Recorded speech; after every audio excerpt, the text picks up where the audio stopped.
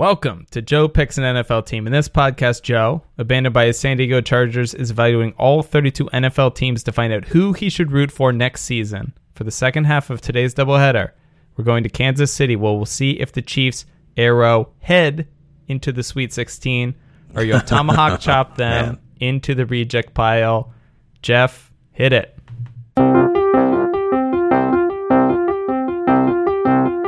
Joe picks an NFL team. His Chargers fucked him over, wasn't that mean? So now he's starting over, picking a team. Joe makes the ratings, but Dan does all the work. Would he visit, would he cheer each and every single year? Are the fans an angry mob? Root with them, but not with Rob. Drink the city's local booze while you wait for Joe to choose. Joe picks an NFL team. Dan, I'm excited. I've only been up for 21 hours now. I know. Joe, with only one team left tonight before we have to frantically rush to get all the other teams done in time. What are you drinking? Dan, first of all, have you given up all pretext of drinking with me? Well, you just sent some random drink. I don't even know if I have the components to make it. What are you drinking? If it's something I have in my house, I'll go upstairs and mix it right now, but I'm assuming I just need to not. know that some of the super fans are drinking this with me, so I'm not drinking alone. So, super fans, go mix this drink. It's worth noting I'm drinking with you. I'm just probably not drinking the proper drink. Fair enough. It's called a Kansas City Ice Water. It is 1 ounce of gin, 1 ounce of vodka, half an ounce of lime juice, half an ounce of triple sec, and then 3 ounces of lemon lime flavored soda. So like Sprite or whatever. It's perfect for a warm Kansas City day. Are you actually drinking that right now? I am. How much have you drank today? You were drinking before you got on the flight. I'm assuming you drank on the flight. Yeah, but it's been like a slow burn all day, for sure. All right. Well, you're finishing off that slow burn with some fireworks with that. Whenever you mix the alcohols together, only good things can happen. Yeah, totally. Well, I'll save my review for later. All right. Well, let's get right on. We know you're on you're burning the candle. Let's get into the fan mail. Now, in that first episode, we got so much fan mail, I don't even want to tell you. But for people listening right now, if you have any feedback about the teams we're discussing today, the teams we're going to discuss in the next week, which we already know what they're going to be. They're going to be the Carolina Panthers and the Oakland/Las Vegas Raiders. Send your feedback to NFL@joepickspod.com. But I will say this. Be concise. Really spend the time to get the impact of what you're saying in as few words as possible. That would really, really be appreciated by me. Thank you. Okay. You guys are great. I would just say, with our hour and a half episodes, we're not exactly we're not living by that virtue, Dan. I know, but we're the ones doing all the work here. They're just sending in emails. All right. I think a great number of our super fans do more work than I do. Yeah, that's true. Yeah. Well, whatever. The point is, for every word you super fans write, I have to read it, dissect it, figure out what to say. It's very, very challenging. I would appreciate it if you really made it concise, but I'm sure Joe would appreciate for my life to be as miserable as possible. Keep the word count coming. Karsten has sent in a long suggestion for how we should do the playoffs. And I know Tony sent one in a long time. I am skipping it over completely. And when we get to that point, when we get to the first episode of when we do the playoffs, I will talk about all of the things people sent in about how to do the playoffs. I mean, Karsten sent in a graphic. He sent in he had a whole structure built. It was quite then. And Tony has whole thoughts on it. So I'm saving all those when we do the first episode, which, I mean, we just have to put a date on it, Joe. I mean, it's going to be in 3 weeks that we're going to do the first round of the playoffs. So if you have playoff thoughts, send them in abridged format. Karsten has one. Tony has one. I'll add it to the pile. But Karsten, I'm not going to talk about that now. But thank you for your feedback. We'll get it later. Yeah. And Dan, what I think maybe we can do is when we finish out the phase 1 of the podcast, which is the longest phase, but they're all equally important. Before we get to the playoffs, we finish out the regular season of this podcast. We can have maybe it might even be just a 5-minute like playoff preview episodes. People know what to expect. They can tailor what they send in to that, and they know the rules of the playoffs once you and I kind of figure out what they are based on all the feedback you guys are sending in. Yeah, I mean, it probably won't be 5 minutes. It'll be like 30 minutes. But yeah, we can have an episode where we just figure out what we're going to do for the playoffs. Right. Which is fine. Right. That'll be easy. I don't have to do any research for that. Except for go through all the emails. But whatever. I like it, Joe. But right now our focus is on, we have 9 teams left. Let's power through them. Although, let's go. Getting to a mailbag. It's entirely unrelated. This is, our podcast has become an advice column. And it's a new superfan, Joe. And I love the new superfans, especially when they send in 2-sentence long emails. Well, it's not 2 sentences, but it's very short. This is like your favorite kind of superfan. New and concise. So the new superfan Elliot, he says, Mr. Joe, thank you so much for your podcast. I love it. I am in a dilemma as I have been a fan of a franchise for almost a decade, beginning when I knew nothing about football. I need some help deciding whether to stick with said franchise or have a second chance at picking a new team. What would you guys advise? Thank you so much once again. Sincerely, Elliot. That's interesting. Well, I feel like we don't have enough information here. I think what I would want to know, I know you want people to be concise, but what I would want to know is why and how Elliot picked that franchise to begin with. If this is the franchise that's like his hometown franchise, or he had some very strong pull toward that franchise, I would argue stick with it no matter what, because the NFL, well, teams have been in slumps. I mean, we talked about the Bills, and they have, 17 years since their last playoff appearance. The NFL has so much parity that your team will come around, and all that time that you spent with them being terrible, you'll actually that will pay, that will make the reward that much greater. That will pay dividends. If you just pick this team sort of randomly or like haphazardly, or like you just liked their colors when you were younger and thought that they were cool, I would say, go ahead. Don't feel any sense of obligation to a franchise that isn't giving you enjoyment anymore. Dan, what do you think? Yeah, it's interesting. Because part of it, when I read the email, I was like, well, we need more information. Like, what team do you root for or whatever? But then I thought, well, why would it matter? It's such a deeply philosophical question. And I don't know. I mean, I still wonder, why am I a fan of the Washington teams? I mean, I'm a fan of them because I always have been, even though I hate the Washington franchise. I love, I don't know. It's interesting. I mean, basically the way I resolve this situation is I root from the Washington team as they're my team. And it's just like it's like an identity. Like, it can never be changed. But then every year I'll pick a second or third team to root for. Like, undoubtedly, whenever you pick your team, that's going to become like my second or third team because I want to root with the team with you. Unless you pick the Cowboys, in which case we'll become rivals. But, whatever team you pick is going to be a team I follow for that purpose. So you should pick a team. When the Washington team is bad, my second team becomes my first team because the Washington team isn't in the playoffs. So, I just root for the teams I like.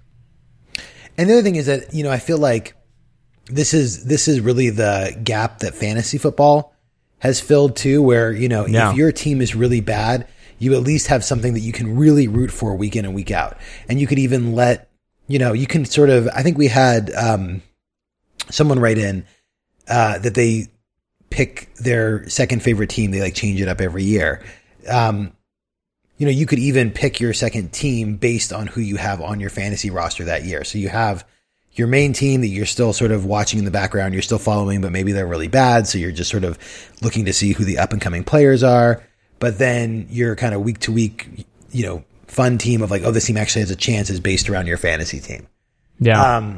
I think that's good advice to find a second team. But I also do think that if this is your hometown team, even if you don't want to, you're going to stick with them.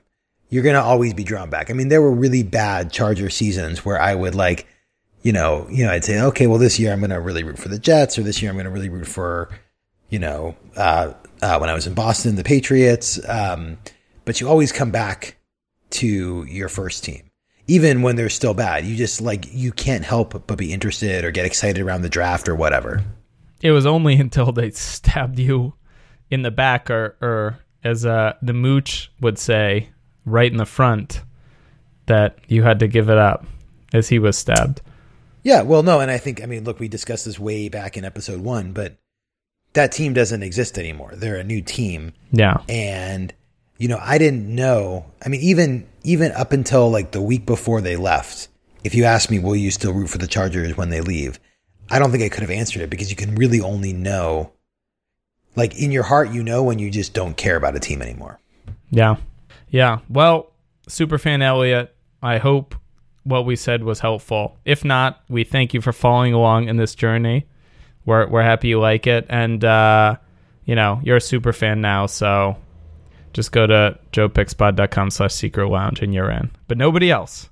That's only for Superfan Elliot. It's because I never actually respond to any of these emails. But everybody seems to figure it out. But you're in. All right, Joe. Guess what? It's Packer Corner. We're back. We're back, Dan. It's Packer Corner, pandering to cheeseheads who write to the show. Brought to you by Milwaukee's Best. Thank you, Jeff, for that. Into Packer Corner we go. We've got 2 Packer Corners. One of them is pretty lame. Everyone's favorite theme song, but least favorite segment of our show. Yeah, Love sorry, Packer Corner. Superfan Ryan, for saying what you're saying is lame, but Superfan Ryan just wanted to make sure we had a Packer Corner. And he said, sort of staying on the logo theme, here's a little fact about the Cheesehead. Fans of the Packers' bitter rivals, the Chicago Bears, have long taunted Packer backers by calling them Cheeseheads, as they're from Wisconsin, an area rife with cheese. Instead of being insulted, Packers fans owned the insult, calling themselves the Cheeseheads. In 1987, a fan put a cheese head on his head, and the tradition was born. So there you go. Thank you, Superfan Ryan, for getting to the bottom of that. I don't think that's lame at all, Dan. I like the fact that they are reappropriating the insult. No, it's lame. When we get to the second half of Packer Corner, which is from your coworker, Karsten, and this is the part of Packer Corner that I like when it's negative about the Packers. So I'm gonna try to get in Karsten's mind space here as I'm gonna mooch my way through this.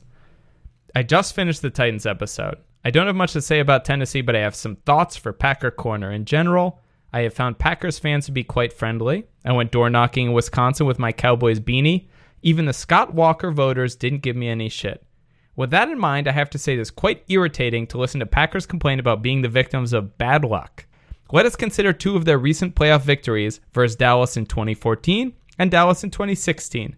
In 2014, they were the recipients of one of the gravest failures in instant replay history. We all know Dez fucking caught it. Enough with this nonsense about a football move. We all know a catch when we see it. FYI, Karsten, football move didn't exist at that point. It was ruled not a catch for different reasons, but whatever. You don't know what you're talking about, you Cowboys idiot. I admit the Packers may have gotten the ball back, scored, and gone on to win, but we will never know because the Packers got lucky. 2016 is less egregious, but Green Bay still had quite a bit of luck on their side. The play before Aaron Rodgers threw that long pass to set up the game-winning field goal, Rodgers was obliterated for a sack by safety Jeff Heath. The fact that Rodgers held onto the ball on that play was miraculous in and of itself. Then there was the play itself. You can add it to the Hail Mary TDs for the win. It wasn't some great way executed play. It was simply a lucky break. Your team hasn't been the victim of bad luck. Sometimes the ball just doesn't bounce your way. Subpar defense, a fat running back, and a mediocre head coach have been your problem. Christ, you gave up 15 points in the fourth quarter of the NFC title game to Robot Wilson and company. That isn't bad luck, it's ineptitude. 15 playoff appearances and 2 Super Bowls isn't some stroke of bad luck. All this nonsense makes Packers fans sound like insufferable, self-entitled brats, something I would expect from a Boston sports fan. Anyhow, not sure what got me so worked up. I think it was Joe talking about instant replay. maybe the Packers corner from this episode. Oh, well. Wow. I like that first Packer corner better. There's a lot of negative energy coming in that second Packer corner, Dan. Hey, the funny thing is, I don't even think that's like, it's so much more of Cowboy sadness than it is Packer corner, which is why I loved it so much. Because the Dez catch, once I saw the replay, it's like, it's not a catch. It hits the ground, Dez loses control of it, and that's the rules, buddy. There's no football move. Dan, you know what? Dan, none of this matters. Who's talking here? A fucking Charger fan and a Washington Football Club fan. This is like, Dan, this is like listening to two rich people complain about their fucking private jets. The Cowboys are a multi-billion-dollar franchise with the greatest stadium in the Joe, NFL. Do you understand how much enjoyment I got out of that Dez Bryant catch being ruled not a catch? I hate the Cowboys, and it was so great. It was so great. Look, the Cowboys get more media attention and more ESPN love than any franchise other than the Yankees and the Red Sox. The Packers get just as much attention, and they have won a recent Super Bowl. Neither team has any right to complain about bad luck. Neither one. Well, you gave the Packers credit. Anyways, that's it. And Carson finishes off after he got less upset, and he said, P.S. Joe said something about liking Taylor Swift country music. I can verify this. He's played it on his awfully curated playlist during staff meetings. It's true. There you go. It's true. They disinvited me from playing music during staff meetings. Okay. Well, you can't disinvite me from playing. It's Packer Corner. Green Bay That was a pretty loves nice some visit, I thought, Joe. It was a great visit. A little bit of positive, a little bit of negative. Pander and the cheeseheads who write to the show. Brought to you by Milwaukee's Best. Remember, use code Joe at checkout at your local liquor store. 25% off any Milwaukee Best Light products of their wide range of products. If they act like they don't know what you're talking about, that's what they're supposed to do. You're supposed to ask multiple times and get disgruntled, and then they'll give you the discount. But if they don't, give promo. it to you, it's free. Just take it. Take it and leave. It's fine. Dan, I think I'm going to keep a pile of cheese curd while we record, just so I can eat some cheese every time we're in Packer Corner. It feels right. Yeah, I mean, I've been told it's a great delicacy. But Joe, we've got to move on with our lives here. What is our fan feedback from whatever the hell our last episode was? I don't even remember. Well, the Bills fans. You have a guess, Dan? We didn't move the Bills on. What do you think? Well, the Bills fans are probably so used to negativity that they probably like the fact that we were talking about them. The Bills fans love the fact that we were talking about them. That's right. Yay. Okay. So here's a couple things that we learned about the Bills. Very welcoming fans. Nice fan base. Some of them thought the podcast was a little painful to listen to, not because of us, just because the Bills didn't score well. Okay, so a few things that we missed. Number one, fan culture.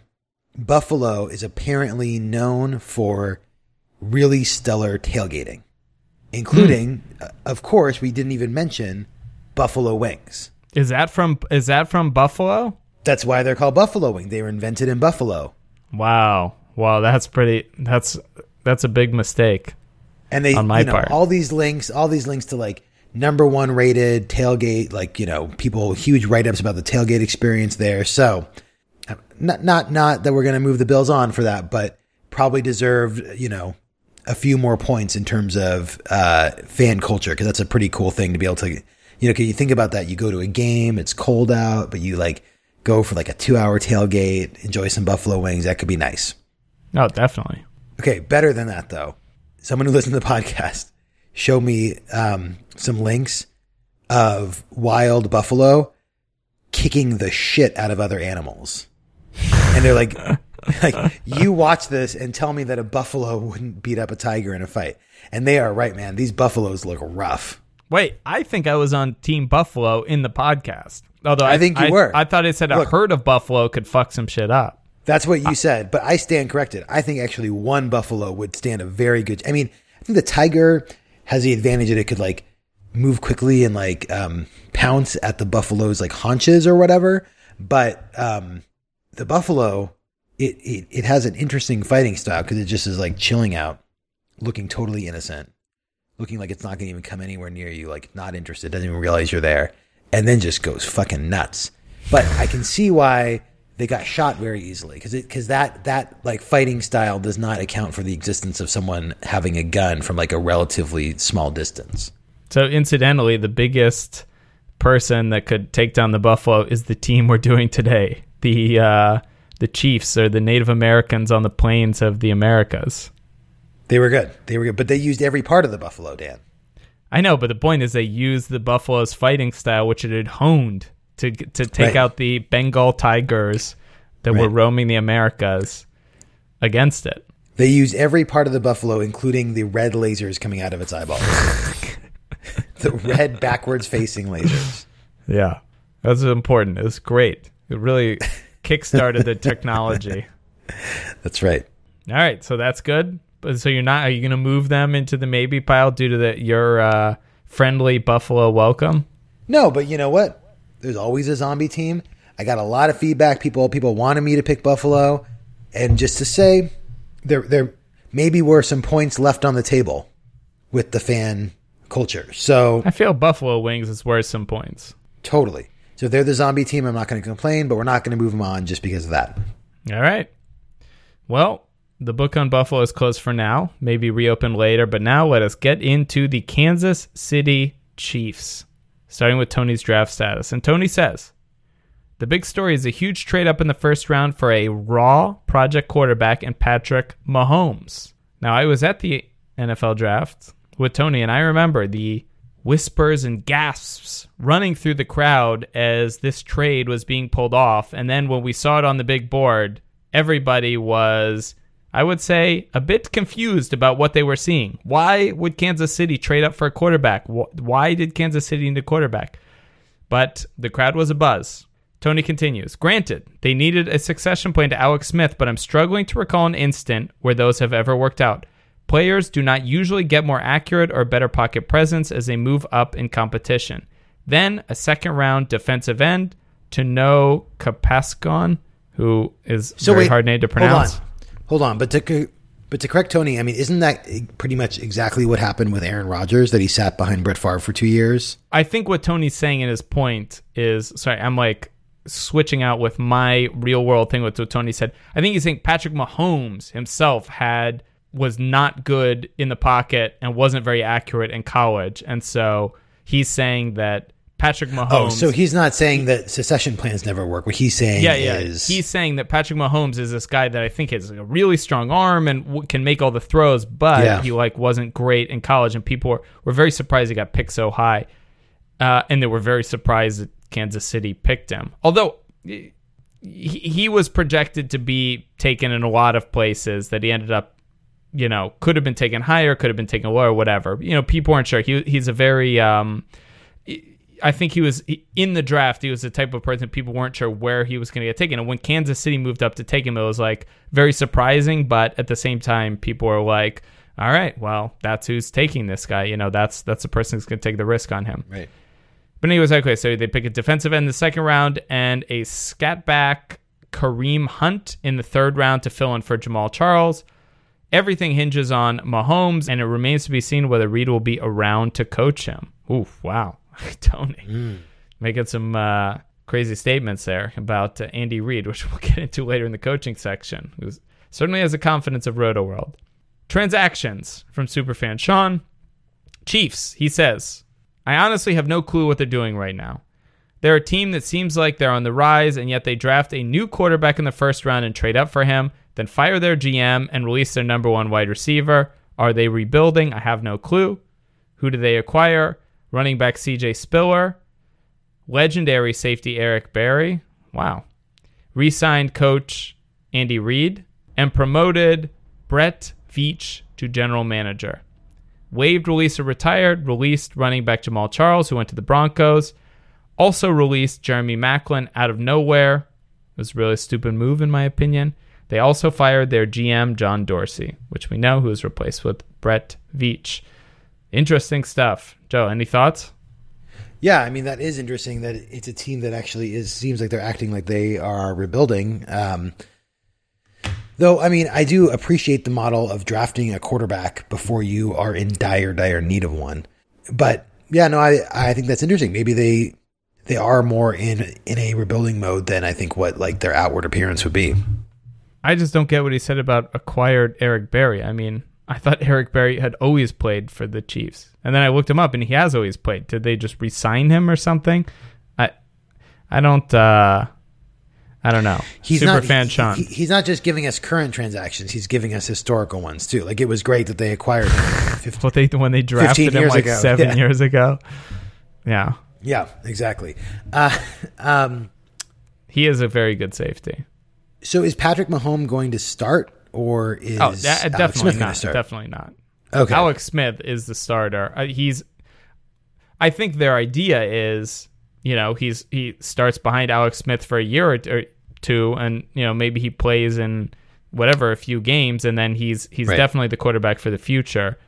But I mean, they picked him high in the first round and traded a bunch of stuff for him, but at the same time, it's like, Tony's not too high on him. So, just to give you some background with my experience with the Chiefs.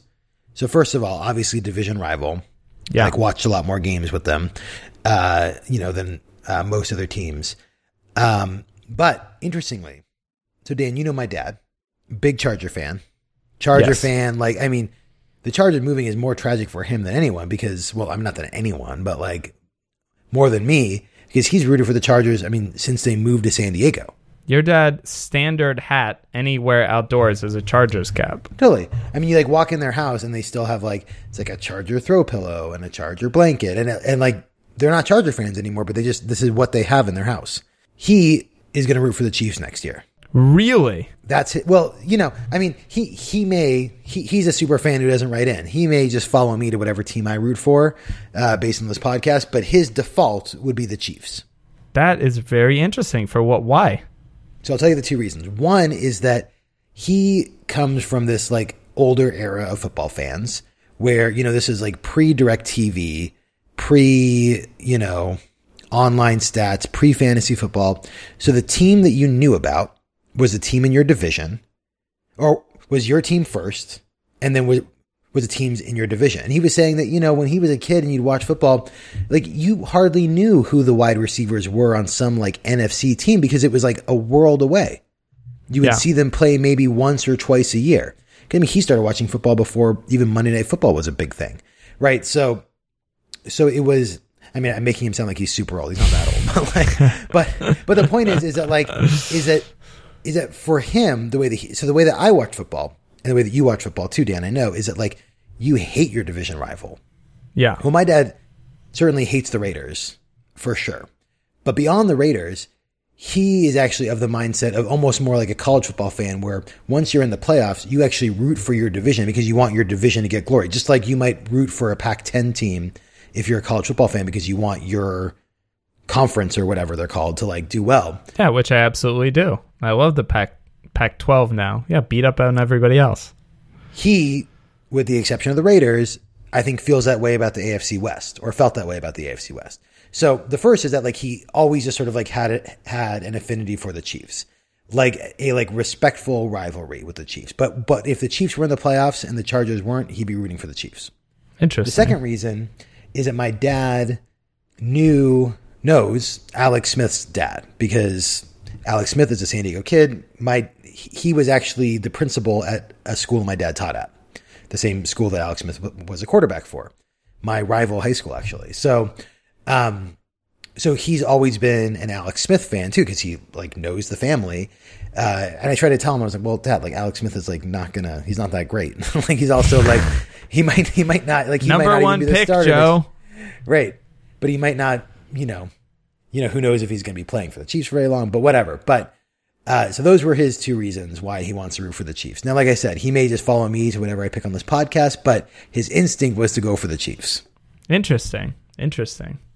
I mean, the part I find most interesting is that I mean, I don't know if it's due to the podcast, but just your dad has decided to ditch the Chargers as well. I mean, I was surprised. I thought he'd follow them at least for a season or two, but he's over it. Yeah, we talked about it. It wasn't even a question for him. It was not even like, I mean, similar to me, it was like, no, of course not. They're leaving San Diego. Why would I root for them anymore? Yeah, it does feel like that's a popular sentiment based on my on-the-ground reporting as well. People in San Diego not too happy with the Spanos is. All right, well, you know what, Joe? This is interesting because if you like the Chiefs, this could be your team for you. So let's get right into it. Number one, you don't want a team that is too good or too bad. The Chiefs have Super Bowl odds of a nice round 20-1. A little better than the team we talked about on the first half of this podcast. Their past Super Bowls, they won Super Bowl number 4. In 1970, they continued the AFL streak of 2 in a row following the Jets in Super Bowl III. They beat the Minnesota Vikings 23-7. In what I hear was very exciting game. This year, their over-under in wins is 9, so they're expected to be a winning team. In fact, their over-under is exactly the same as the Ravens we did in the first half. So, Joe, in the past 10 years, win percentage, top third, middle third, bottom third. Say middle third. Playoff wins. Top third. Made the playoffs. Top third. All right, Joe. You are 0%. You missed out on everything. Look, Dan, I've been awake for a long time. I know. Although you should have just picked randomly. I mean, you should have picked randomly every week. But anyways, their win percentage is 45%, which is just at the top of the bottom third.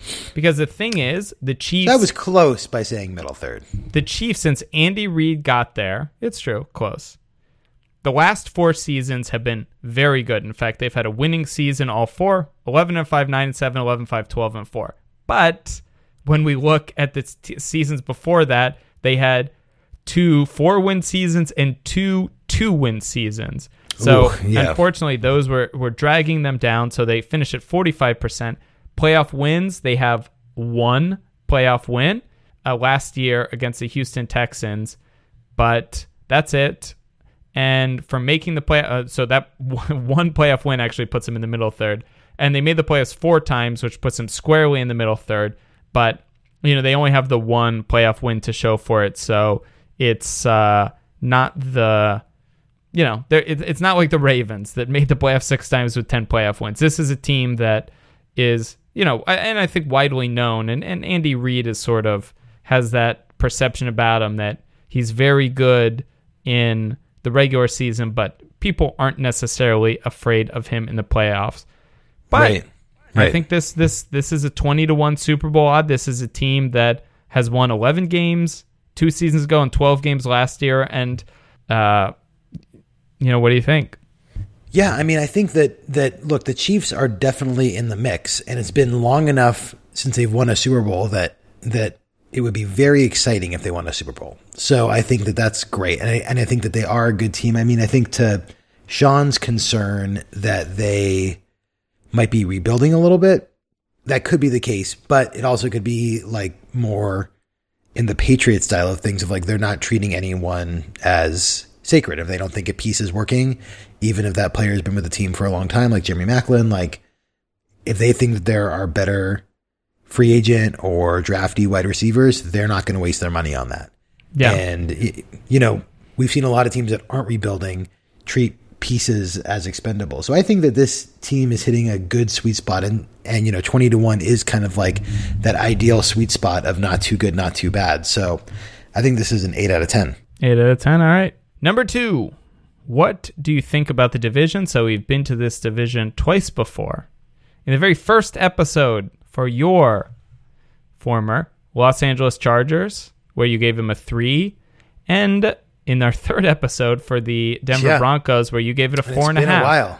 It's been a while. It's actually funny that you rated this division so poorly, and I'm not exactly sure why, because if we look at the numbers, it's actually quite a competitive division. So based on the Las Vegas betting odds, the Raiders and the Chiefs are each tied as a favorite with a 30% chance. The Broncos are right behind them with a 25% chance. and your former LA Chargers at a 15% chance.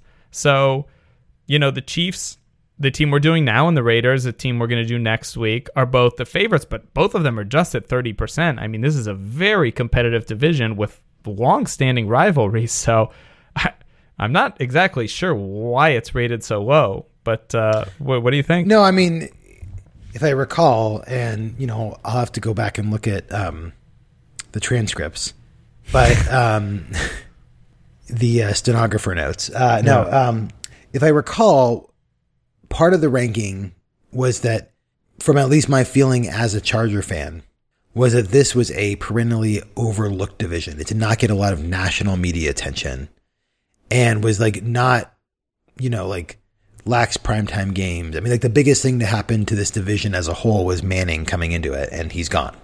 Right. So it just is not, it's not one of the big, you look at the NFC North, the NFC East, the AFC East, these are all divisions that get a lot of media attention. But I mean, the Denver Broncos were in the Super Bowl 2 years in a row. I mean, I'm not sure. I think the Raiders were in the playoffs last season, and it's sort of an ascendant team. I mean, the Chiefs were in the playoffs last year. I mean, did they make up all three? Oh no, the Broncos missed it. But this division has sent two teams to the playoffs for, I guess, at least the last 2 seasons, maybe more. Right, and different teams, right? No, I mean, right.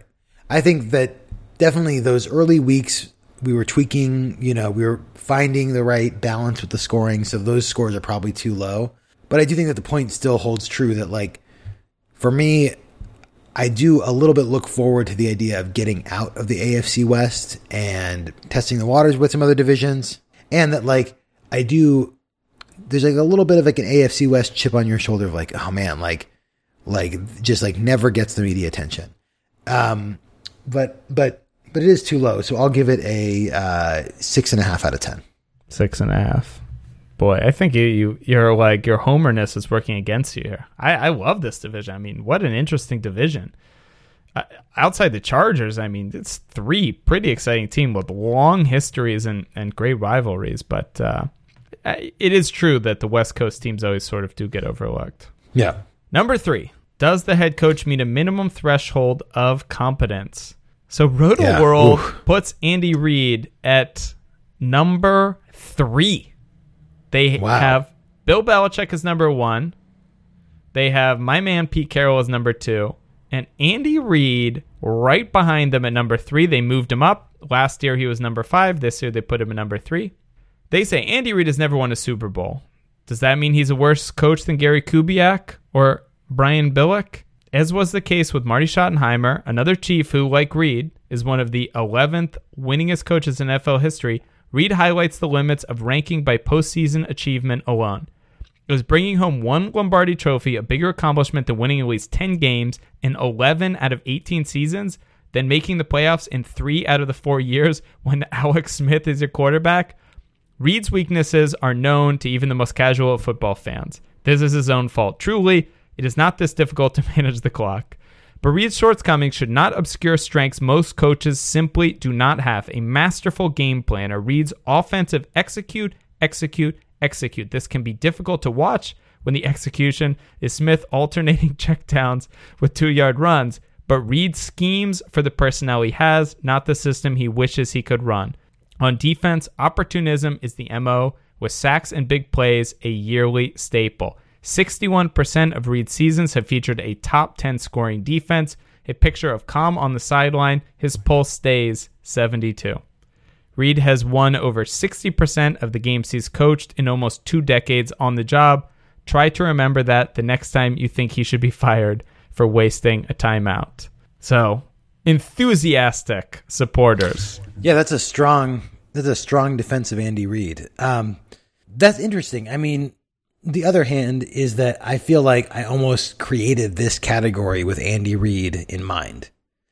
Like the idea that I don't want to willingly sign up for a team that has a coach that makes decisions that, as a fan, I'm watching saying, why the fuck did they do that? And I think what RotoWorld's doing is they're looking at not the intangible things, but some of the things that are maybe a level deeper than what you watch when you're watching a game. Like, what does a game plan look like? What's it doing to prepare players to execute? All that stuff. But there is still that frustration of how he manages the clock, how he manages challenges. And I think it would be really frustrating to watch that. Like, I hate it when I am watching a game and I know what the coach should be doing. Like, should they be going for it or should they be punting? And I know that, like, overwhelmingly what they should be doing, and they don't do it. Yeah. And that's a very frustrating feeling. And I feel like Andy Reid is like the epitome of that. One of the superfans did send me a YouTube video where somebody ranted about the fact that the Chiefs kicked 7 field goals in one game and they were behind every time. And it was like at least 2 or 3 of the 7 field goals were obvious go for it situations, but Andy Reid just kept kicking the field goals even though they were down, and they ended up losing. And multiple teams have kicked 7 field goals in a game, but the Chiefs were the only team that have lost while kicking 7 field goals in a game. It's even more frustrating in that, you have this coach who's obviously very good at a great number of things. I think Roto World makes a good point. Like, look, like, who cares about the other stuff? He's winning games. But then it's actually worse in a way because it's like, well, just get good at these other things. Or even better yet, hire someone to be in charge of timeouts and clock management. Just like it's just crazy that it doesn't do that. It's so weird to me that the NFL has a culture that no one does that, right? Like, if I'm an offensive oriented coach, you might hire a defensive coordinator who isn't just the coordinator, but is actually running the defense, right? Where you just say, I don't call the defensive plays. I kind of oversee the whole picture, but at the end of the day, like, it's your defense. You call all the defensive plays, right? And we see the opposite happen too, where defensive coaches just hand over the offense to someone else. Why coaches just don't say, hey, it's your job to sit in the booth. You have all the stats. Here's the, even not even just like the empirical stats. Here's the subjective criteria that I want you to use, but I want you to impose it every time. You are the timeout coordinator. Or you tell me when to kick a field goal, when to go for it. You are the go for it coordinator.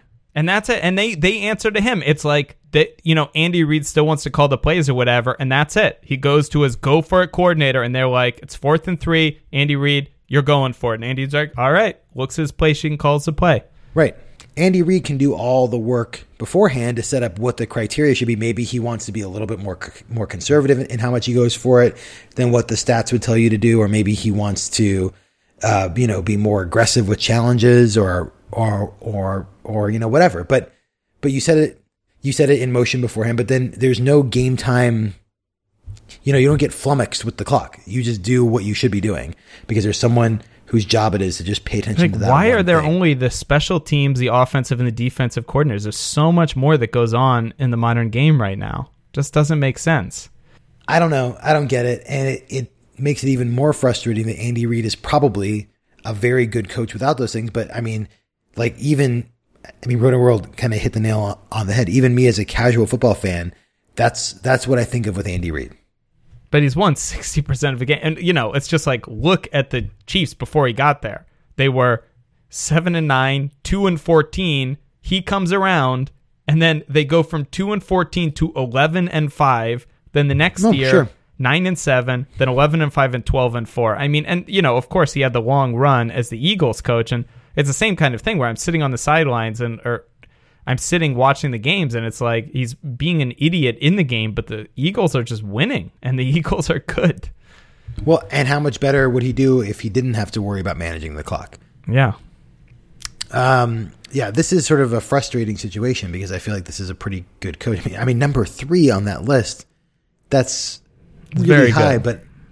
but I feel like Andy Reid is a frustrating coach to watch. So I'm going to say 3 out of 10. Oh my God. Poor Andy Reid. That's brutal. That is unfounded. What did you give Mike McCarthy, who I think is a similar... Oh, wow. You gave Mike McCarthy a 4 out of 10. I think Mike McCarthy is a worse version of Andy Reid, but all right. I'm sticking with it, Dan. All right, Joe. Number 4, do the players get in trouble with the law? In the past 5 years, they've had 5 incidents, which puts them in the middle of the third. Overall, Since the blotter began, they have 31 incidents, which puts him in the top third.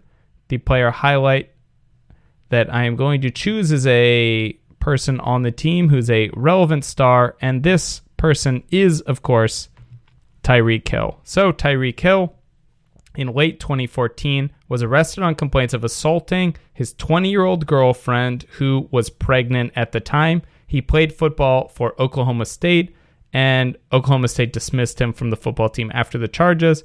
Tyreek Hill eventually pled guilty to domestic assault and battery and was sentenced to 3 years of probation, anger management, and a year-long program to, rehabilitate people with domestic abuse issues.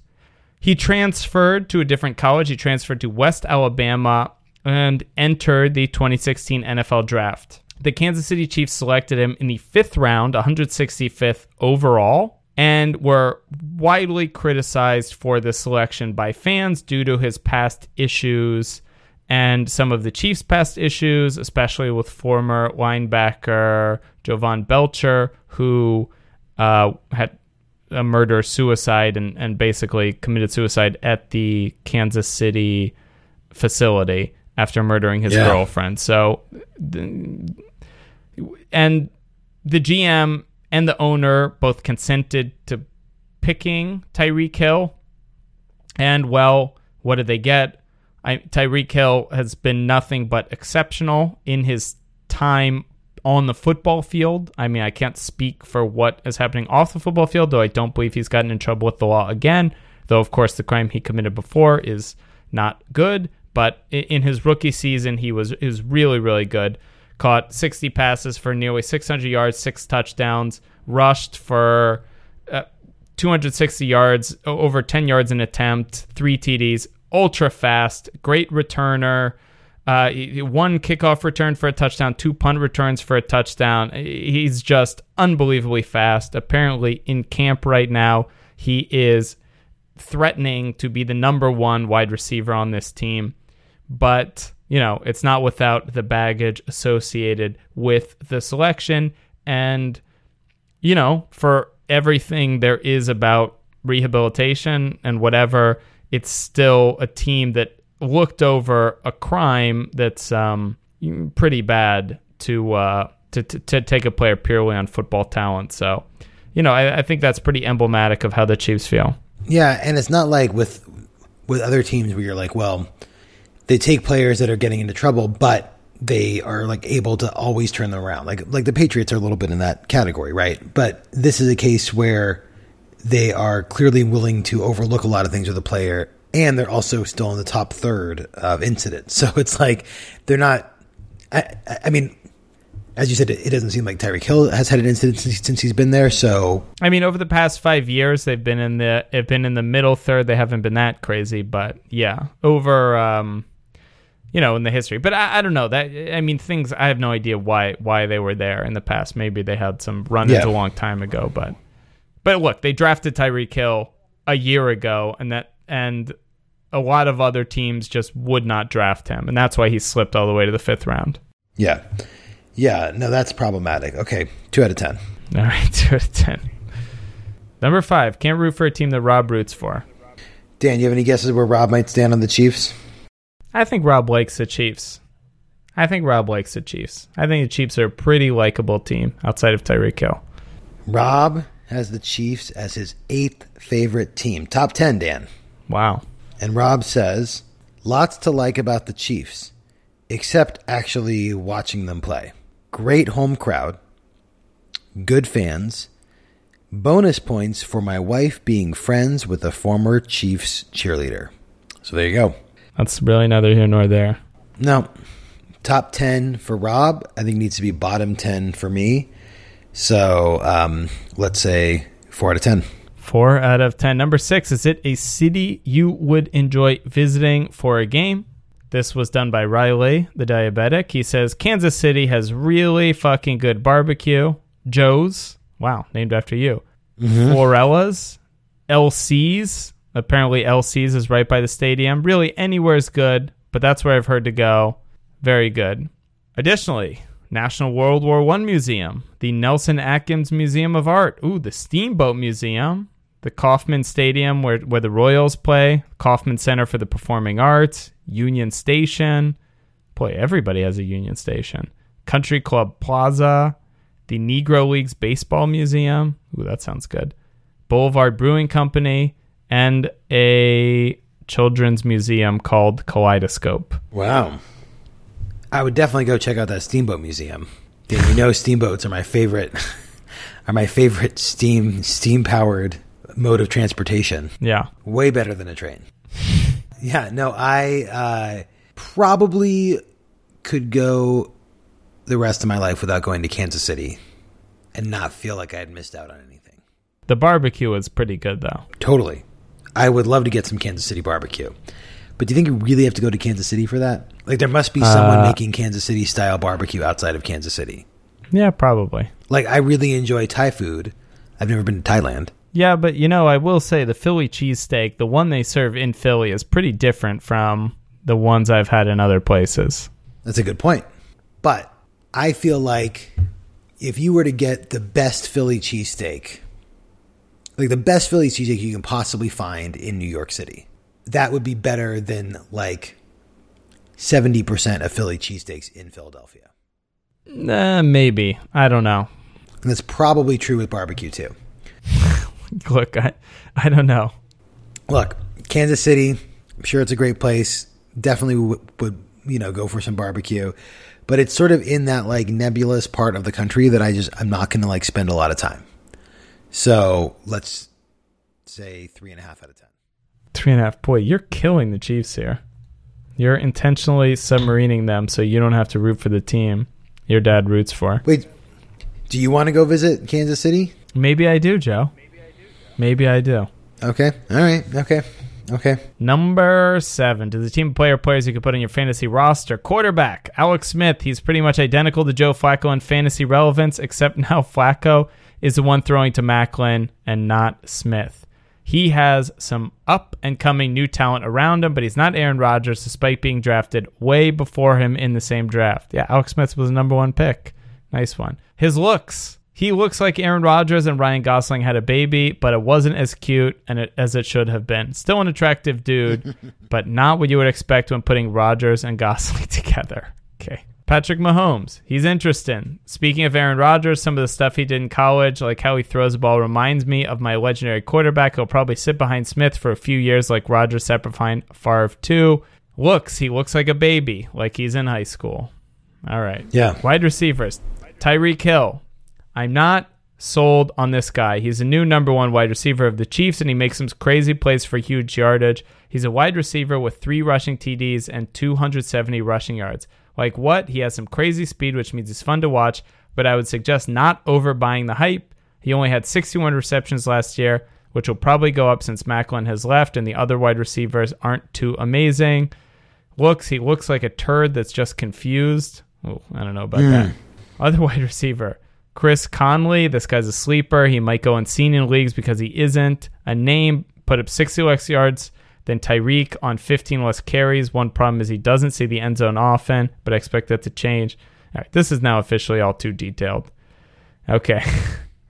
Running back, Spencer Ware, premier running back. He was a fullback converted to halfback. He's consistent.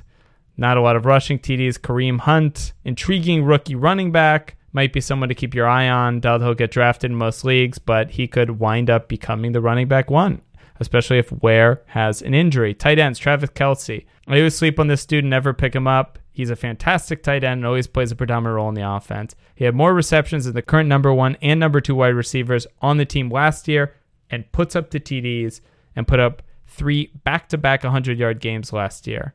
I'm slotting him as a number 3 tight end in the league right now behind Gronk and Reed. Also, since Travis Kelce is an elite fantasy performer, his looks, he's beautiful. I'm white. I make millions of dollars. You should date me because of my beard. All right, there you go. Defense, being the number 4 defense last year, the Chiefs' defense are nothing to laugh at. They ranked first in interceptions, fumble recoveries, pass deflections, and touchdowns. This defense is fun to watch, fun to cheer for, and great to have on a fantasy team.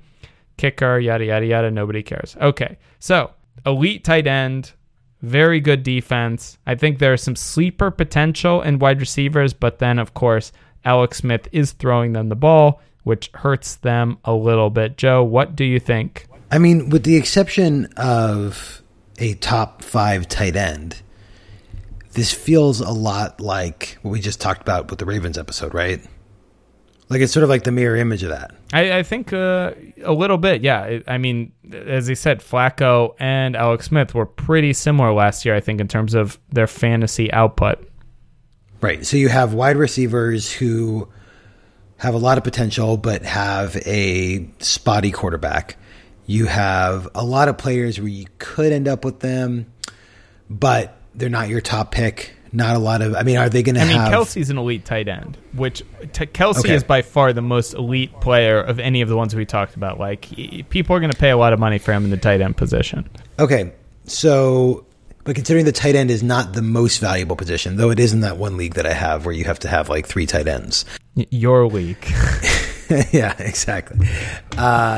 With the exception of that weird league, it's possible that you could combine the Chiefs and the Ravens and not have any player that goes in the first 3 rounds of a traditional draft. Yeah, I think that's possible. Is that right? Yeah, absolutely. Yeah.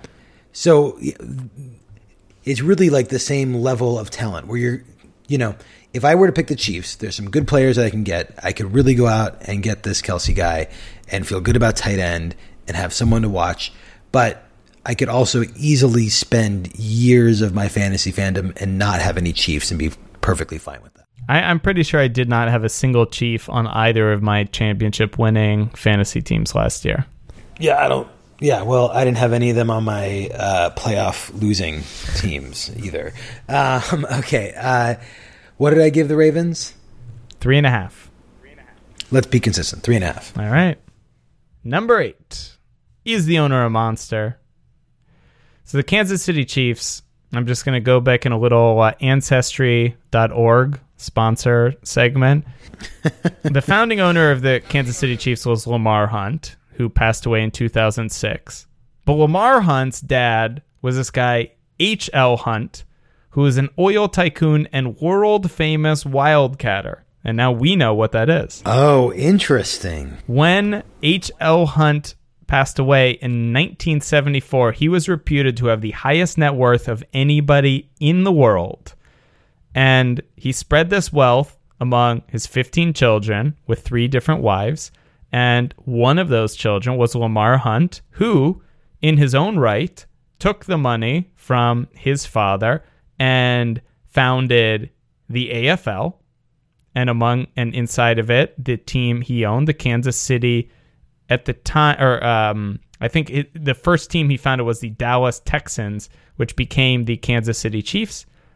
He also, in his lifetime, founded the North American Soccer League, and then, much more recently, helped to found Major League Soccer, the league. Wow, I like that. Yeah. Okay. So he died in 2006, but before he died in 1999, Lamar Hunt financed the construction of the venue now known as MAPFRE Stadium in Columbus, Ohio, which was the first large soccer-specific stadium ever built in the United States. This family loves soccer. Lamar Hunt is widely considered the guy who the driving force behind popularizing soccer in the United States. And in fact, your favorite soccer tournament, the United States Open, apparently the championship trophy that is given out for the winner of that is named after him.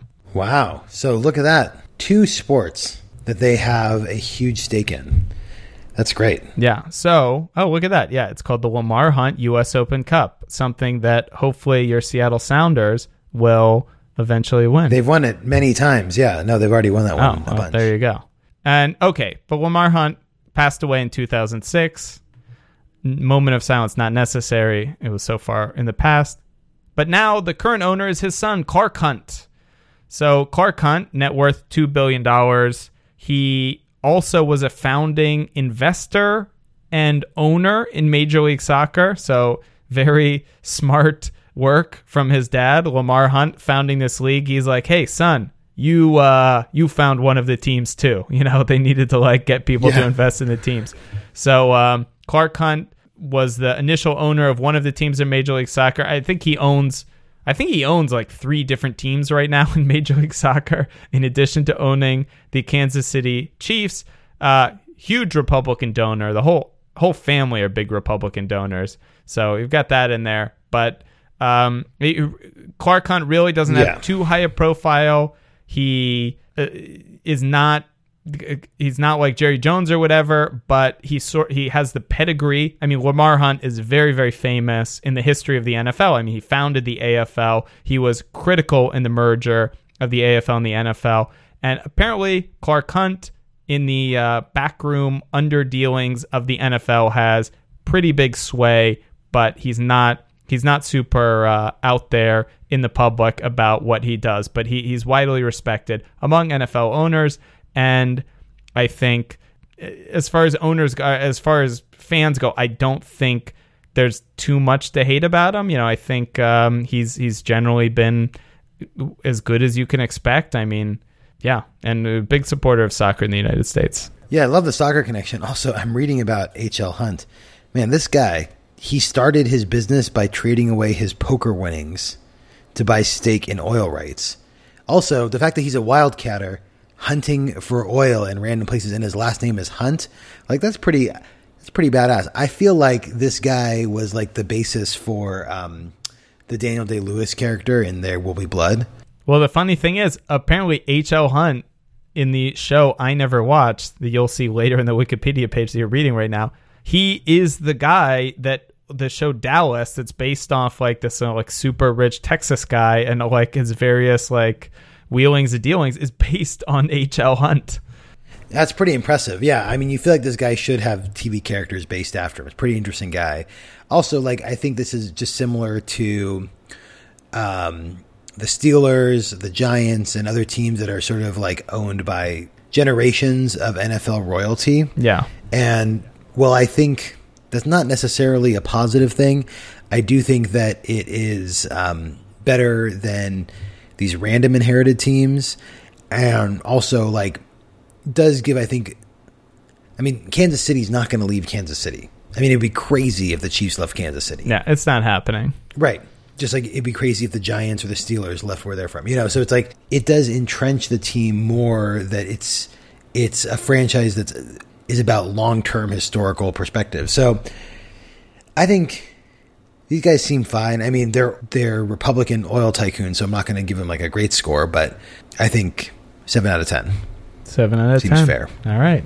Little higher than Steve Biscotti. Okay. The name, number 9, right? The uniform and the logo. Why are they the Kansas City Chiefs? The Chiefs began in the AFL as the Dallas Texans. When the team moved to Kansas City in 1963, owner Lamar Hunt changed the team name to the Chiefs after considering the Mules. Oof. Good. Dodged a bullet there. The Royals and the Stars, both of which are adopted by other teams, I guess, by now. Hunt said the name was locally important because Native Americans had once lived in the area. He also may have been swayed by Kansas City Mayor H. Roe Bartle, whose nickname was the Chief. And Bartle helped lure the team to Kansas City by promising Hunt that the city would meet attendance thresholds. Oh, just like your San Diego Chargers. Yeah, that worked out great. Boy, Kansas City Mules. It doesn't have the same ring to it. So, Dan, let me ask you this. Is the Chiefs' name offensive? No. The name Chief is not offensive. I think the tomahawk chop may be considered offensive, and I think some Native American groups have been offended by it, but I don't think Chief is offensive. I think the idea is nobody, like, calling somebody Chief can never be used in the negative. Well, unless you but Dan, you could like say sarcastically, like, hey, yeah, nice going there, Chief. Yeah, but you could say that with any word and it's still fine. Like, you're just making fun of them. But the point is, like, the Washington Football Club has a name that I think has been used offensively. And with the Cleveland Indians, I think it's just because the logo is so offensive. Like, but it's super offensive. Yeah. I think Kansas City Chiefs, I don't think there's anything wrong with it. But you know what? I'm not on the leading edge of knowing which names are potentially effective or offensive to Native Americans, so maybe I should be. But I can't I mean, they're called the Chiefs. Come on. The Chief, that is such a great name. Such a positive name. Tomahawk Chop is not great. Yeah. I think the Tomahawk Chop chant, yeah. Yeah, no, I think I agree. I don't think it's offensive, though I'm, could be persuaded otherwise. But I do think that the logo and uniform is a little bit boring, but in that way of like, well, it's been there. Like it just seems like one of those logos and uniforms that hasn't changed for the last 70 years. Yeah. But I do like that. Red is not my favorite color for a uniform just because of my hatred of Arsenal. So it's like the red is like, I root against red teams in most venues, but I think I like that it's classic uniform, like that it is a non-offensive version of what the Washington Football Club is doing. But it is a bit boring. So I'm just going to say a 5.5 out of 10. All right, 5.5 out of 10. Number 10, do they play a style of play you'd enjoy watching? Well, in DVOA, they're 5th overall with the 13th best offense and the 14th best defense. And I think what you're going to find is a team that's certainly on offense, very middle of the road. I mean, they're middle of the road in everything. They're nothing flashy, but they're not really bad at anything. They can run the ball all right. They can pass the ball all right, but they're certainly not dominant in either of the phases of the game, and their defense is very good. But, it's not ultra elite, but when you combine two solid units together, you get a pretty good team in the modern NFL. So I think that's generally what you get. And we've seen them in the playoffs the last 2 years. So you sort of know what you're getting. Yeah, I mean, I think this is a very efficient team, but not necessarily like a super exciting team. And I think a lot of that is based around Alex Smith and how he's coached. So, you don't get the sense that, I mean, if this team had a quarterback and receivers that were capable of more, maybe they would do more. But I do think that this is not like the most exciting style of play, but I think just like a lot of their rankings, I think that they are just kind of middle of the road. So 5 out of 10. 5 out of 10. Number 11. What's interesting about this fan base? So in terms of TV ratings, they're in the top 5. So the Kansas City area definitely supports the team. Their stadium that they play in, Arrowhead Stadium, is the 4th oldest stadium that anybody plays in. So the only that's cool. The only stadiums older are Soldier Field, which is by far the oldest, opened in 1924. Lambeau Field second, 1957. And the 3rd oldest is the Oakland Coliseum, which is going to be out of the rotation very soon, which was opened in 1966. So Arrowhead Stadium opened in 1972. It's been around, I guess that means it's been around for nearly 50 years. And that's, it's pretty damn good. Yeah, I mean, the Chiefs fans are totally infamous for being the loudest fans in the NFL. I mean, I think that's like a competition that they're constantly in with the Seahawks. And like, I always think of Arrowhead as a really, really tough place to play because of the fan culture. I mean, I remember as a Charger fan, even in years when the Chiefs were like really, really bad, you do that thing that you do as a fan where you kind of look ahead at the schedule, like, okay, like the next 5 games, like how are we going to do or whatever. Yeah. And the Chiefs could only have 1 or 2 wins in that season, but you'd look at that game in Arrowhead and you'd be like, oh, but I don't know, like anything can happen there. Like crowd noise is a big factor, and like similar to Seattle. And I think it might even be the only city that I've seen where it feels like the fan presence has a actual impact on what's going on the field. Yeah. Which is obviously great. And so I think that these are pretty intense fans, and I think that they are kind of known for that around the league too. So let's say a 7.5 out of 10. 7.5. And I just looked up this stat that apparently the Guinness World Record for loudest outdoor stadium is now owned by the Kansas City Chiefs in Arrowhead Stadium, which is pretty loud. 142.2 decibels was achieved in September of 2014 during a game where they beat the Patriots 41-14. Let's change that to 8.5 out of 10. That's pretty good, Dan. Yeah, that's allowed. 8.5 out of 10. I mean, that Yeah. can cause like serious hearing damage for the rest of your life. Yeah, I wonder if there was seismic activity for that too. Yeah, wow. Never know. They don't have such technology in Kansas City, unfortunately. Well, they don't. Yeah, they don't need it probably. All right, number 12. They're more worried about tornadoes. Yeah, they have Yeah. tornado Okay. problems, not earthquake problems. Exactly. Rate the drink, Joe. What do you think about your Kansas City ice water, or whatever it is? Dan, you missed out. This drink was great. It was a perfect thing to keep me up at this late hour.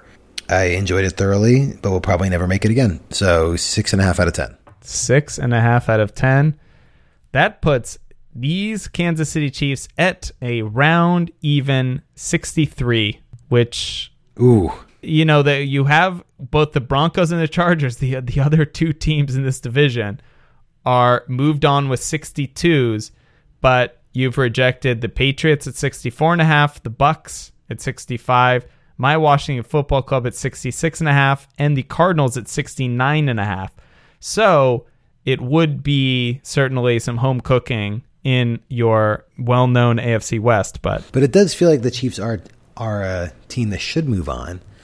Dan, how many spots are left?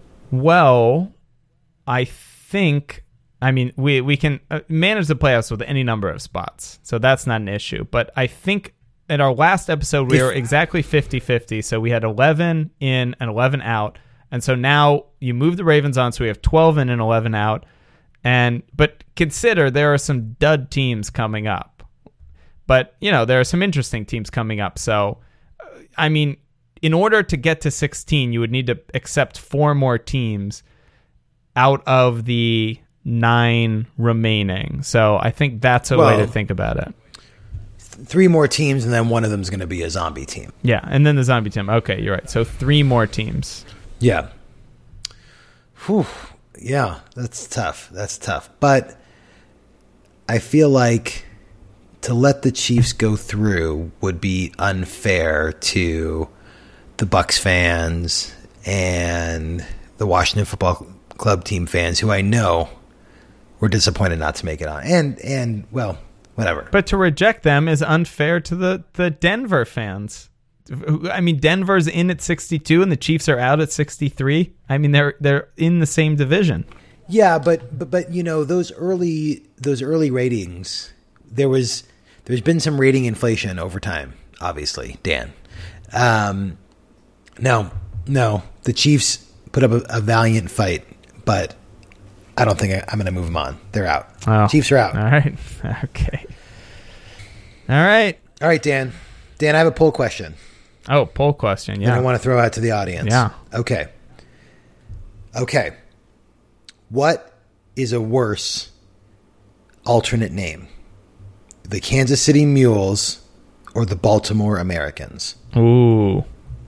Dan, what do you think? Well, I don't want to jade anybody.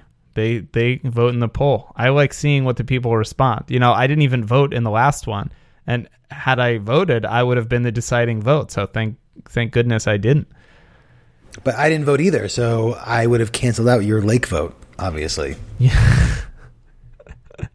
You know, Joe, in the last one, when I was listening to the episode, I thought we should have asked about instant replay, because I think it really struck a nerve, because you don't like instant replay, or certainly had things, and I love instant replay.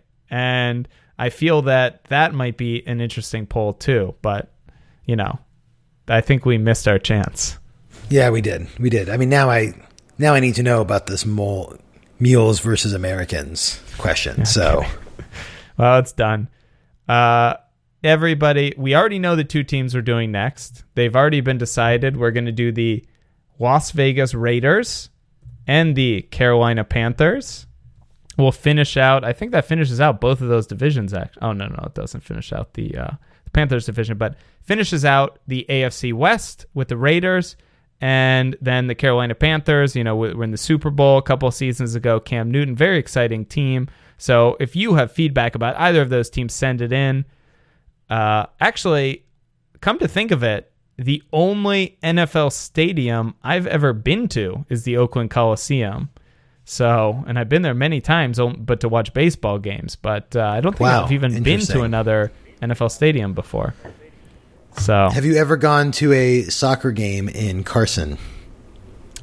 No. Although, actually, I have been to many football games at the LA Coliseum where the St. Louis Rams are playing. So I guess that, or they not that. There you go. The Los Angeles Rams. Shit. I'm behind the times, so I guess I've done that. But whatever. Who cares? Raiders, Panthers, get those emails in. Vote on the poll. Based on what I said early in that last episode, just do the other teams, re-listen to that one and figure out what to do. All right, Joe. Wow. All right, Dan. How do we do this? Home stretch, buddy. Yeah. We just need to do a little lightning round action. All right, Dan. See ya. Bye.